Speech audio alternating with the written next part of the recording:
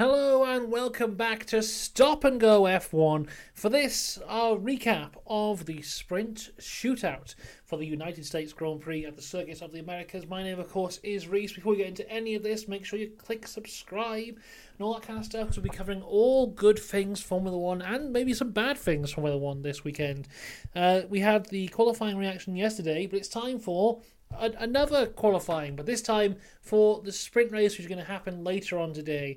Sprint race starting at 11 o'clock UK time. So, yeah, it's going to be a fun one for me, because the recap will probably be around about,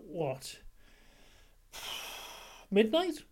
So, might be a bit tired, but we'll give it our best shot. So, time to talk a recap of Sprint Shootout, and what may be quite interesting for me here is whilst the Sprint Shootout was on, we were hosting a small little birthday party for a 2-year-old boy. So if I missed something, it's probably because I was throwing a 2-year-old boy in the air. That's my excuse. Anyway, SQ1, and once again, the track evolution of the Circuit of the Americas is massive, but we don't even really see it in SQ1. A lot of guys saving tyres through SQ2 and SQ3. This bit of hair keeps on falling down. I push it back, it falls down. It's staying there now. It's going to live there. Anyway, so yeah, big track evolution. Cars getting faster and faster as the session goes on. At the end, yes, basically, once again, it's whoever sets their last lap. Whoever sets their lap last goes through. So the guys who are out were Sargent, Yuki, Bottas, Magnussen and Hulkenberg. Once again, that Haas not really hooking it up in qualifying, which has been their speciality all year. They've got this brand new spec, brand new upgrade, and it's not really working for them. Maybe we'll see it's now the opposite, where they have great race pace, which obviously would be a great improvement for them. Ricciardo just getting through, beating his teammate in sprint qualifying. There's a bit of blocking, though, going on. Firstly, with Russell and Leclerc. Secondly, with Yuki and Hamilton. Now, I think they've said the one between Yuki and Hamilton, there'll be no penalty handing out there, but I don't think they've got onto Russell and Leclerc yet, which looks pretty open and shut case, really. So we'll wait and see if anything happens from there.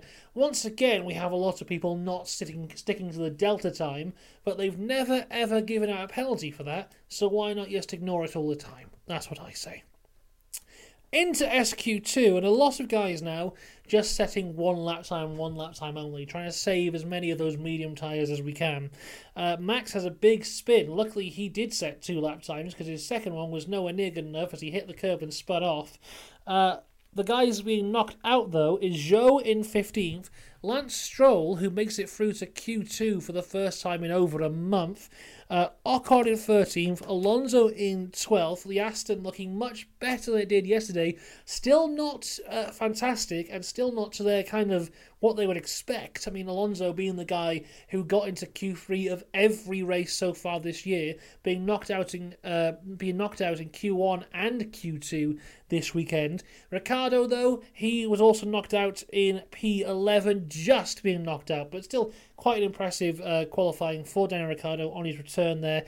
Let's hope he can have a good performance in the race. Into SQ3, though, and it's one lap for everyone. They're on the soft tyres. They don't want to be running 2 sets of those soft tyres. They want to save them. So, one lap for everyone, and the top 10 actually is exactly the same as the top 10 yesterday, apart from one. Ocon is out. Albon is in. Apart from that, those 9 guys were 9 of the 10 yesterday. So, very close, but very consistent for those 9 people. At the end of SQ3, though, it is Gasly in 10th, then Albon in 9th, Russell is 8th, not a great result for Russell there at all, Perez is 7th, still not great for Perez, Sainz 6th, Piastri 5th, Norris 4th, Hamilton 3rd, Leclerc 2nd, Max Verstappen back on top in P1, but it was, as I said, very close. 0.069 between the top 3 and 0.101 between the top 4. So really, really close stuff. Then, just as we look down the grid, there's little spaces where it's close as well. The gap between Piastri and Sainz was 0.045. It looks like the Ferrari lads, the McLarens, Verstappen and Hamilton are all incredibly close, especially on one lap pace as we go around this track. We'll have to wait and see what they are in terms of race pace going here, because as much as I don't think the Mercedes is as quick as the Ferrari, I do think that Lewis Hamilton really is very good around this track. So I think that's when you see the driver make the difference. And we could see Lewis ending up beating Leclerc later on this evening. We'll have to wait and see. So there you go. That is our sprint shootout recap. Not a lot going on. Not much big drama here. But setting up for a very fun race this afternoon. And of course, once the race is over, I'll be here to talk through all of it. Until then, though, have a good one. Goodbye.